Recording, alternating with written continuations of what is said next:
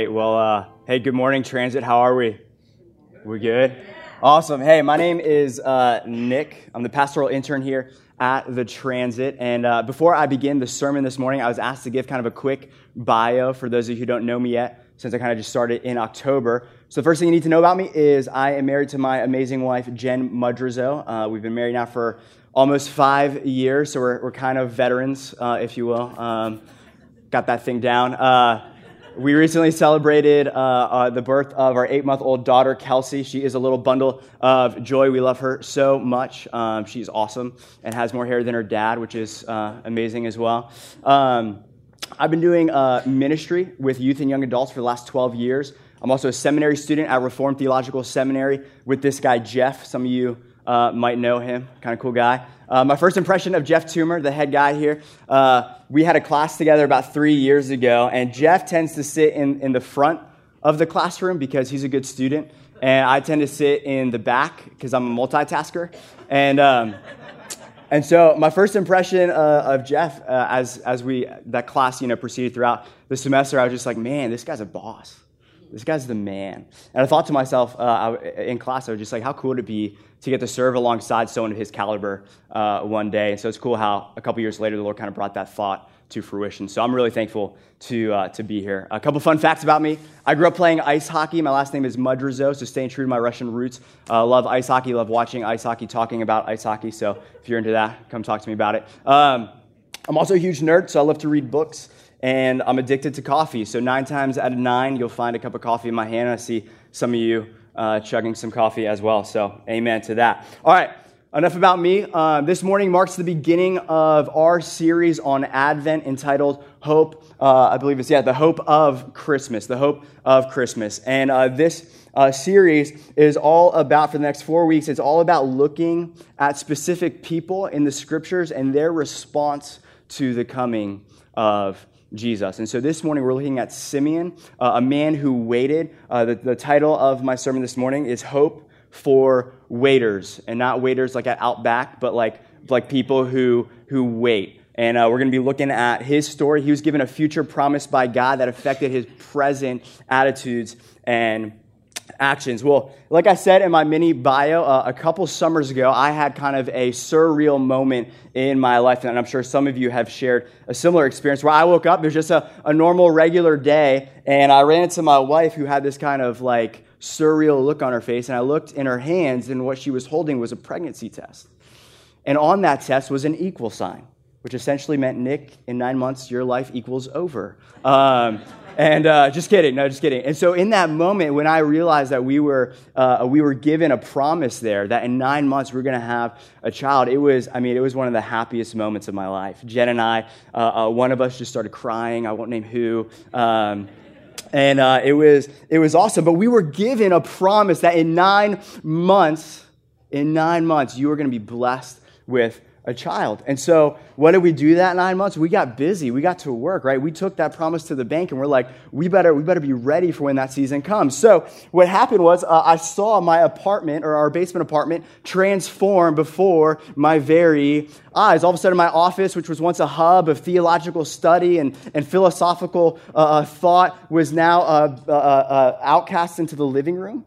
And all of a sudden, what was once my office was now covered in pink bunnies and cribs and swings and all that stuff. Over the course of that 9 months, Jen and I started reading the classic books to prepare you for pregnancy and whatnot. I started reading What to Expect When Your Wife is Expanding. That was life-changing, to say the least. And lastly, we were so hyped. We were so excited for this future promise that we told everyone we knew about it, right?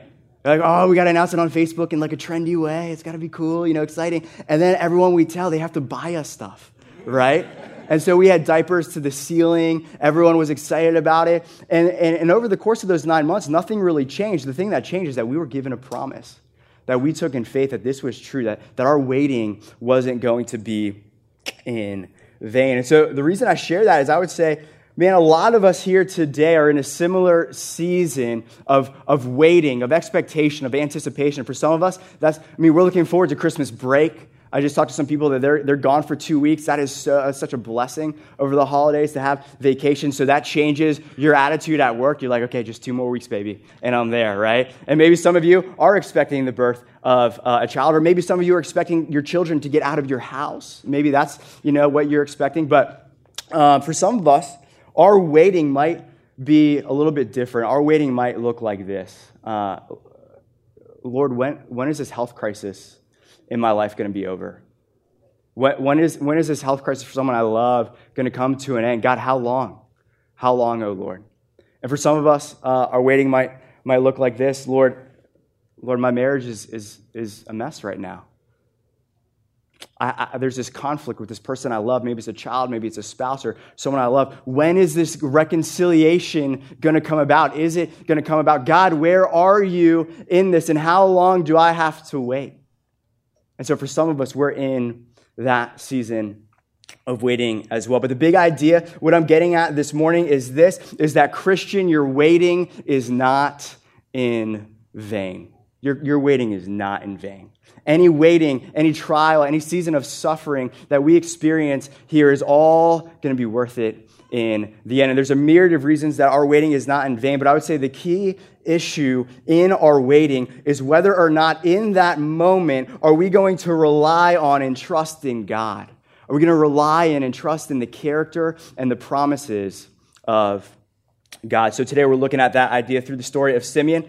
So we do things a little bit differently here. If you're a first-time guest here at the Transit, we read the passage together. So y'all are going to help me read Luke 2, 25 through 35. If this is maybe your first time in church, it's a judgment-free zone. So if you don't feel comfortable reading, no pressure at all. But it'll be on the screen. We're in Luke 2, 25 through 35. Here we go. Now there was a man in Jerusalem whose name was Simeon, and this man was righteous and devout, waiting for the consolation of Israel. And the Holy Spirit was upon him. And it had been revealed to him by the Holy Spirit that he would not see death before he had seen the Lord's Christ.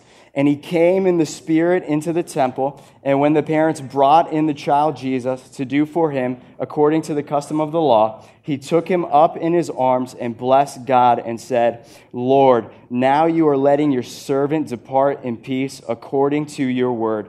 For my eyes have seen your salvation that you have prepared in the presence of all peoples, a light for revelation to the Gentiles and glory to your people Israel. And his father and his mother marveled at what was said about him. And Simeon blessed them and said to Mary his mother, Behold, this child is appointed for the fall and rising of many in Israel, and for a sign that is opposed, and a sword will pierce through your own soul also, so that thoughts from many hearts may be revealed. Amen. Thanks, guys. Let's pray. Heavenly Father, we thank you for today. Father, we thank you for your word. And ultimately, Lord, we thank you for the sending of your son Christ on our behalf.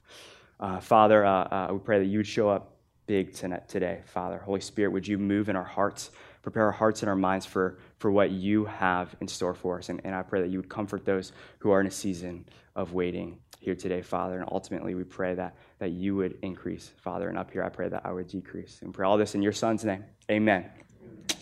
All right, the first thing we're going to look at here is who was this guy Simeon in Luke 2. And the first thing that we're told here is that Simeon, the way Luke, the author of this gospel, describes him, is that he says Simeon was a man who is both righteous and devout. And see, what that word righteous signifies is that Simeon was a guy who had a vertical relationship with God. He loved God. His identity was wrapped up in knowing the love of God, and that correlated for Simeon into a horizontal love for other people. He was a righteous man, loved God and loved others. And what's interesting is Luke doesn't stop there. He says he was devout. That Simeon here was a pious Jew who took very seriously the laws in his scriptures. He obeyed the law of Moses. And what stuck out to me as I was studying this is Luke doesn't describe Simeon here just as someone who was devout. Because in that time in Israel, there were a whole lot of people who were devout, a whole lot of people who obeyed every jot and tittle of the law of Moses, but they were completely devoid of any love for God and any love for other people. And so it's not just enough to be devout in one's faith. We see here is that Simeon was a guy who was the real deal. Simeon both loved God, and he took his faith seriously, and he obeyed God's word. One commentator describes Simeon this way: he was an ordinary man of extraordinary devotion to the Lord. I would love to be described that way. Just an ordinary guy, but has an extraordinary passion for the Lord and a love for his law and a love for others. And he strikes me as a guy. There's this guy at my former church, this guy, Gene Heck. Some of you know him. He's kind of an older saint. He had a gray beard. And Gene Heck was one of those guys when he shook your hand and said, "Hey, how are you doing?" He meant it. He would pray for you on the spot and give you theological lectures, but in love and everything. And the story goes that he was really, this man could build anything. And the story goes that, if he would hit his thumb with a hammer, if he missed or whatever, instead of cursing God, he would thank God. He'd say, "God, thank you for the pain.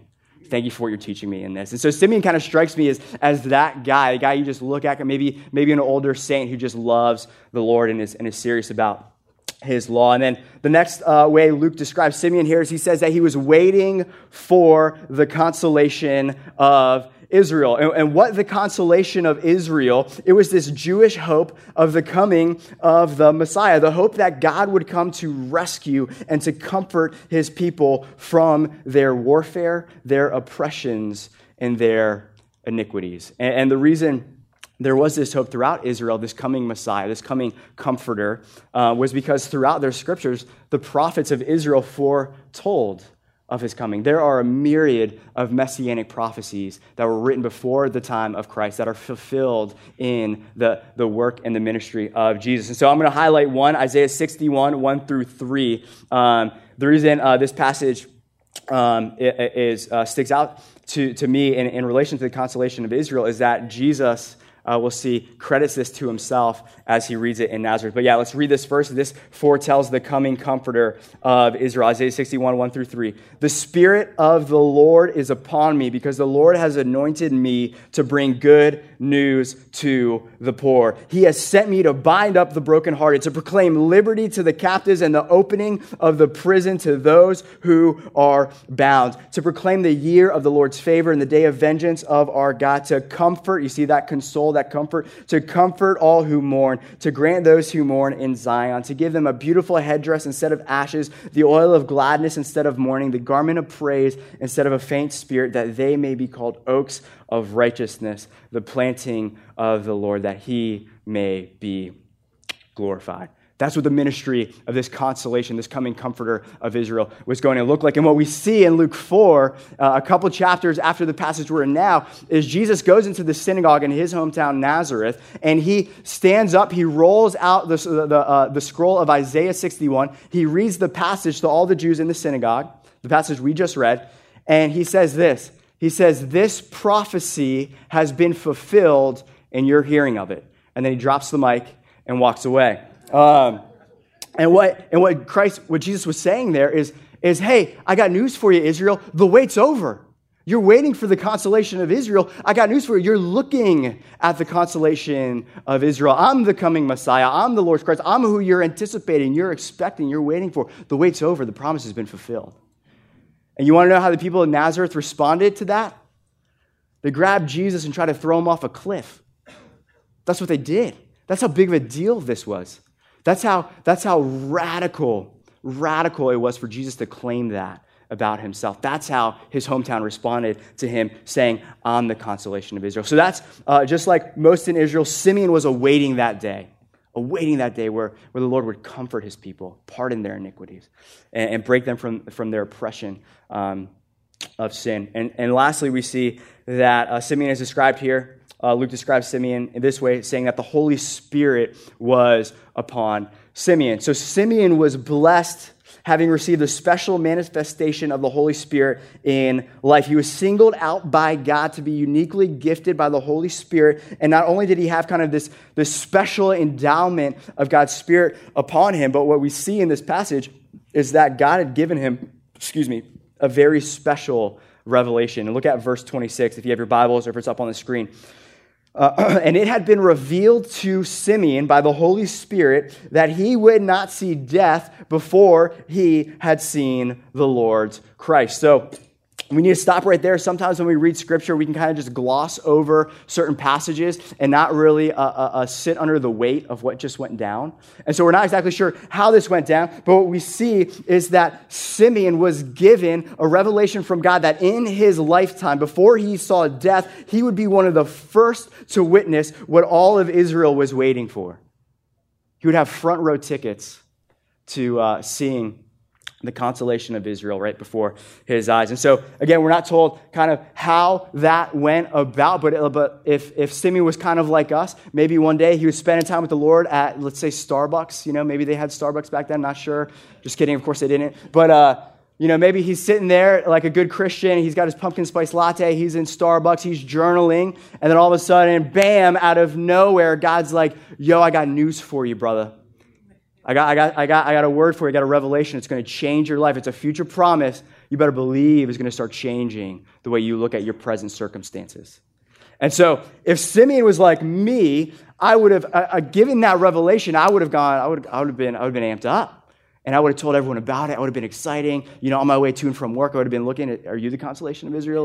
What's going on? In the temple, his eyes would have been scanning, and those days would turn to weeks, but I think the excitement would still be there. But as those weeks turned into months, and as those months turned into years, and I would say as those years of waiting turned into many years of waiting, Scripture doesn't tell us, but I think Simeon might have began to wrestle with some doubts. I think that's a fair assessment. I think it'd be fair to say, maybe as Simeon was waiting for multiple years for this promise to be fulfilled, maybe he started asking questions like this. Hey, did I miss the consolation of Israel? Was God's promise contingent upon me? Did I blow? Was it because of my failures, my weaknesses, my sins that maybe the Lord passed me by? Maybe that promise isn't going to come to fruition because I blew it. Next, maybe he asked this question. What? Did God really even promise me that? Did God really say? And he begins to doubt the promise that was given to him. Say, I had a lot of caffeine that morning. Maybe I heard some voices. I don't know. Who knows? Or maybe he began to ask this question. Maybe it wasn't he was doubting the promise of God, but maybe he was doubting this. What? Will God stay true to his word? Can I trust God? Is God trustworthy? Is he going to stay true to the word, to the promise that he had given me? Because there's a lot at stake here, right? And then lastly, I think Simeon might have had a dark night of the soul, or maybe a couple dark nights of the soul. And as he's been waiting and he hasn't seen God show up, and maybe he wrestles with this. You know what? Hey, is this even true at all? Did we just make this up? Does God exist? Can I trust him and his promises? And you know what? If this isn't true, then maybe not just my waiting is in vain, but maybe my whole life is in vain. Because I got news for your friends. If God doesn't exist, where in the world do you come up with meaning for your life? This is just nature's cruel joke on you if God doesn't exist. Nature brought you by accident into existence, and by accident, they're going to take you away. But deep down, we know that is not true. That you have meaning, you have value, you have purpose. And I would say, and I would posit, and I would say deep down, we all know this, that purpose is found in knowing God. And that's where value comes in. That's where meaning comes from. And so the reason I share those doubts is I would say, if we're honest with ourselves, in the seasons of those waitings that maybe you're going through right now, you've wrestled with those same questions. God, I'm in a crisis right now. Where are you in this? Are you working this out for my good? Will the doctors ever find a cure? God, how long? How long, O Lord? And what we see in this passage, and the beauty of this passage is I would say one of the major takeaways we see is that Simeon's waiting was not in vain. Why was his waiting not in vain? Because of this, friends, you can take God at his word. See, God gave Simeon a promise. He gave him a promise. And when God gives you a word, God gives you a promise, you can take that to the bank. It's going to go down. It's going to happen. And so Simeon's waiting wasn't in vain because God stayed true to his word. So there comes, what we see in this passage is there comes a day in the life of Simeon. He wakes up. Maybe it was a day like every other day. He wakes up, and then all of a sudden the Holy Spirit reveals to him, say, hey, Simeon, I want you to go to the temple today. I want you to go to the temple today. So in obedience, he goes to the temple. And he might have been anticipating. He's like, okay, God's at work. Today might be the day I've been waiting my whole life for. So he's at the temple. He's scanning people coming in and out. And all of a sudden, he lays his eyes upon this young, probably teenage couple holding an infant wrapped in swaddling clothes. Do you guys know how the story goes? And they were probably broke.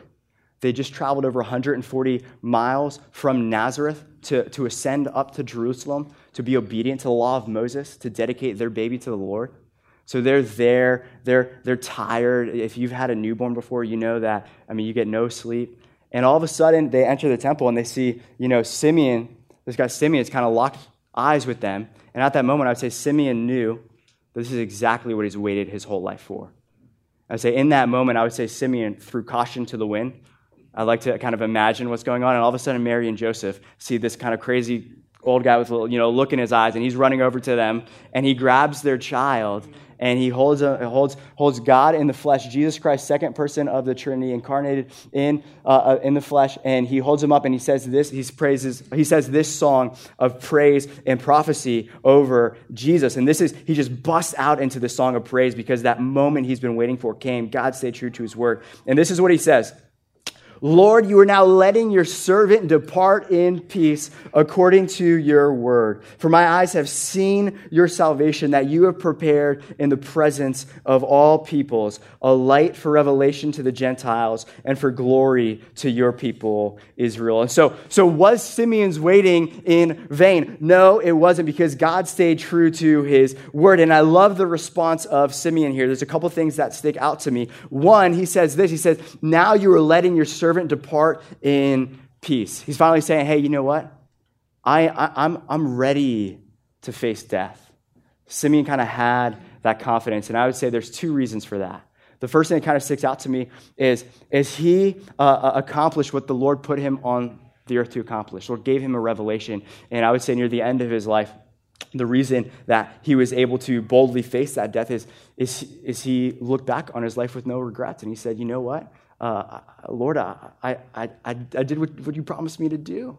And the beauty of that is, I'd say this is friends, I want to be able to look back on my life and realize that, man, like I can look back and realize that in the midst of the doubts and the struggles, God stayed true to me and was able to use me in mighty ways. And I think Simeon realized that, because what Simeon had was a mission, a purpose. And that's the beauty of knowing Christ. You have objective meaning, an objective value in your life. And Simeon had that in his relationship with the Lord. And outside of knowing God, there is no objective meaning for your life, like we talked about before. But Simeon had that mission. And for Christians, like he was given a revelation. For you and I, the Lord has given us a clear mission throughout Scripture. Jesus Christ said the greatest commandment is this, that you love God with everything you got and you love others. That we should be known for how we love people. We should be known for that.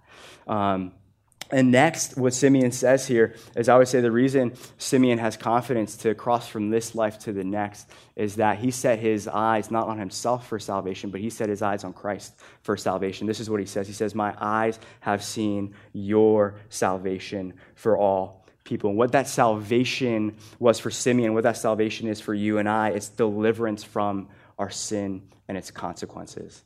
And the consequences of sin, Scripture clearly teaches is death and separation from God. Our purpose to be in a covenantal relationship with God is broken through our sin. There has to be someone who makes this right. There has to be someone who makes this right, and that's Jesus Christ. And Romans 6:23 says this, for the wages of sin is death, but I love this, but the free gift of God is eternal life in Christ Jesus our Lord. And so what we see here in Simeon saying, I have seen your salvation in this one person made for both the Jew and the Gentile, that salvation was going to be freely offered to people of every tongue, nation, and tribe. He says this free gift of salvation for all people is linked to one person, And the beauty of this, friends, is what Simeon doesn't say here, or this Scripture doesn't say here, is that salvation is linked to what all those people do to earn their salvation. He says, no, it's what this one person does on behalf of them.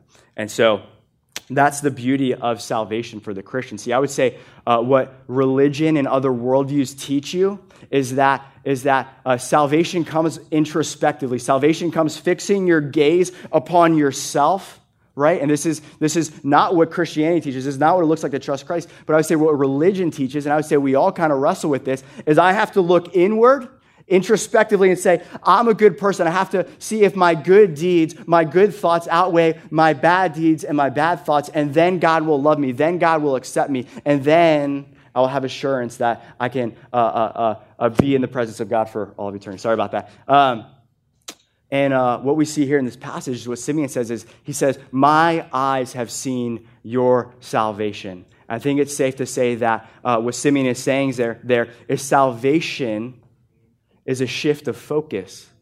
Taking your eyes off of yourself and your works and fixing your gaze upon Jesus Christ and on his works, who he is and what he's done on your behalf. And that's the beauty of the gospel, is that it's not up to us. The assurance of our salvation rests in the accomplished death and resurrection of Jesus Christ. And it's simply fixing our gaze off of ourselves, because we can never measure up, but there's one who did, and his name is Jesus, and he loves you.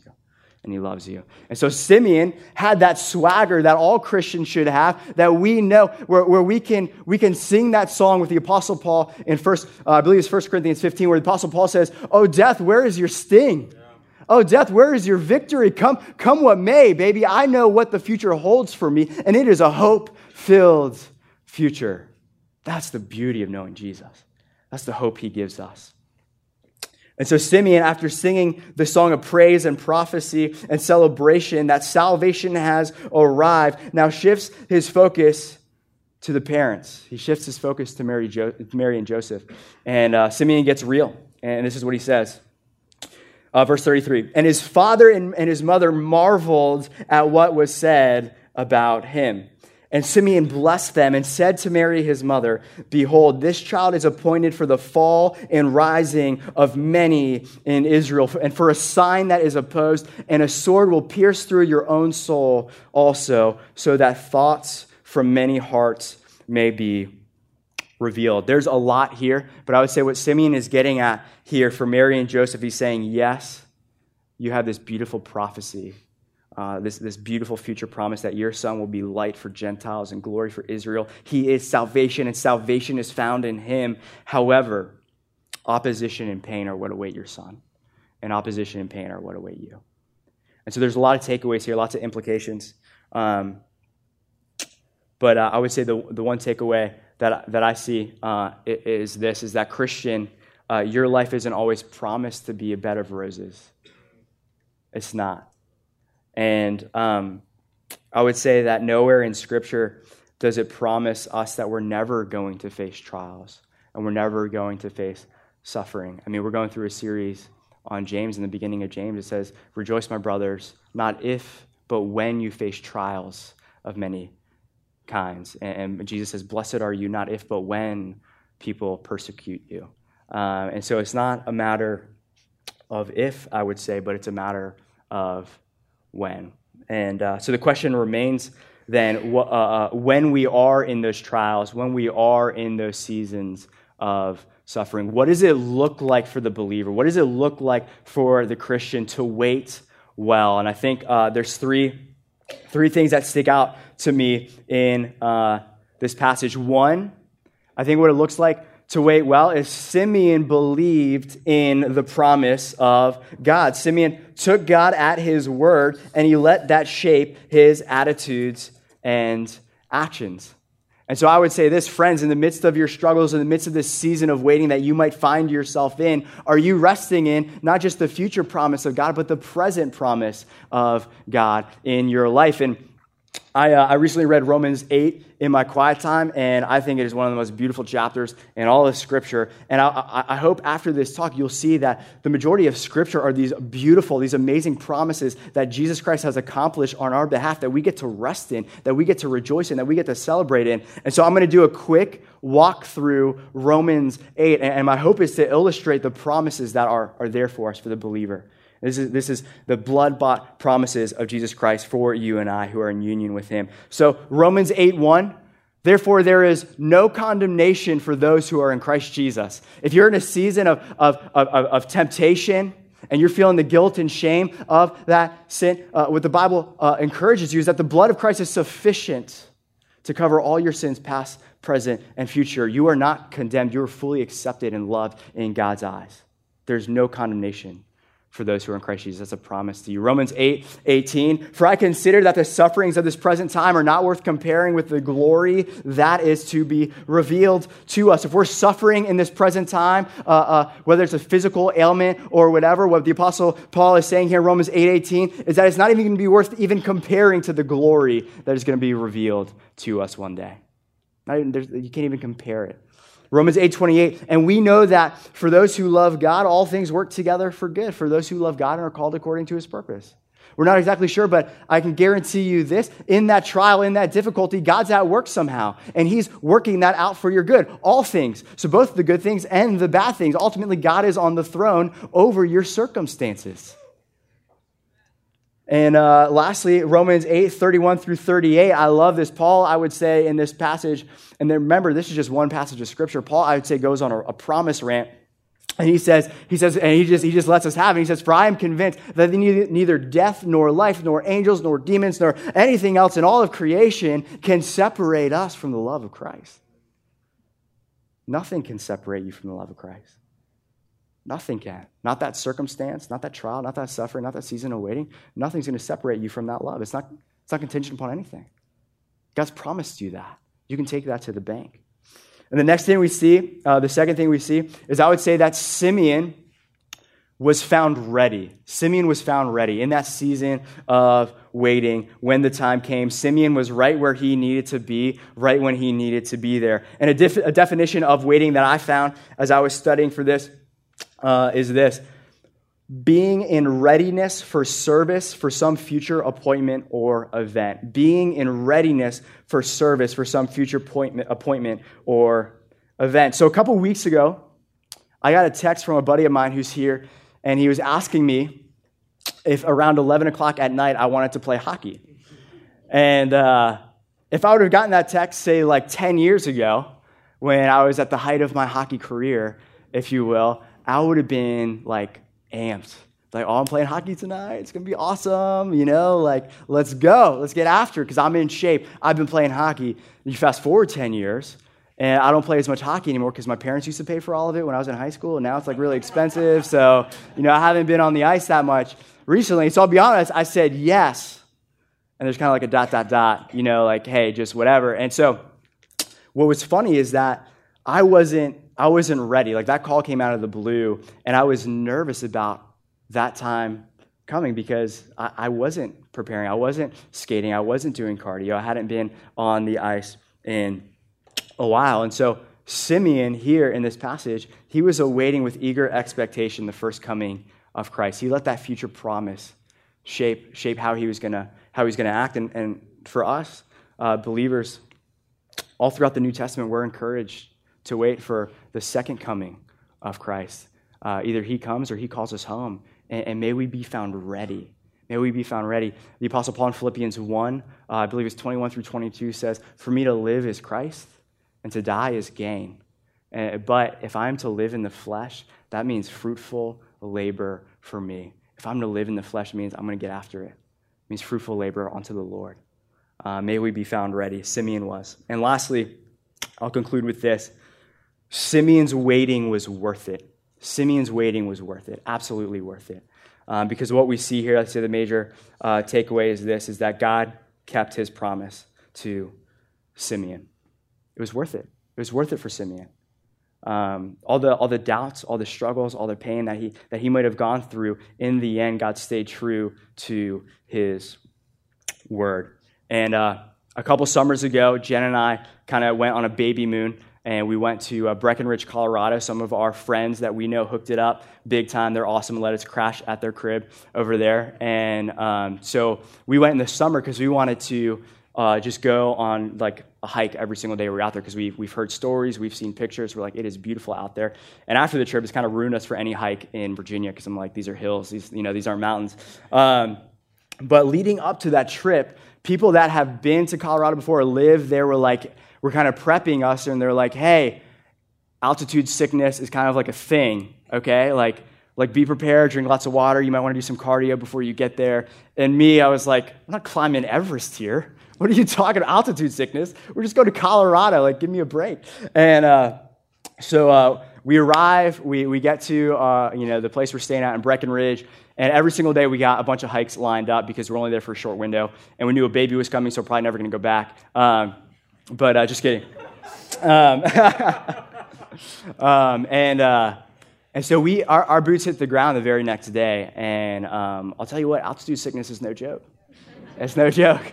And I was feeling like I was about to have a heart attack. So Jen and I up this huge hike that we researched, and we had the future promise that there's going to be this beautiful lake, and it's going to overlook these snow-covered mountains, and it's just going to be breathtaking. It's going to be worth the hike. And so I didn't realize how much trial and pain and suffering we're going to have to go through. So we're barely making it. We're stopping every couple minutes to catch our breath. I'm leaning up against trees. I'm recently recovering from a broken toe, so that's kind of wrapped up. And I'm not wearing like hiking gear. We look like a bunch of scrubs. I'm wearing Nike Freeze. If you're familiar with those tennis shoes, it's like Nike sewed a sock to a sole and sold it for $100. And so I'm wearing those. And if you've traveled in Colorado before, you know that they're like jagged rocks that stick up along the path. And I swear I stubbed my toe like every 3 steps on those things, my healing broken toe that is now broken again. Because, so I'm covered in dirt. I'm tripping over this stuff, and we're huffing and puffing. But the coolest thing about this was all the people that had been to this summit would come back down.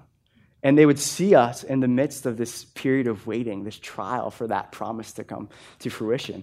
And they would say 3 things. And almost everyone said this when they came down. And we're like, is this something in Colorado that like everyone just says? This is so weird. They would say this. They would say, it's worth it.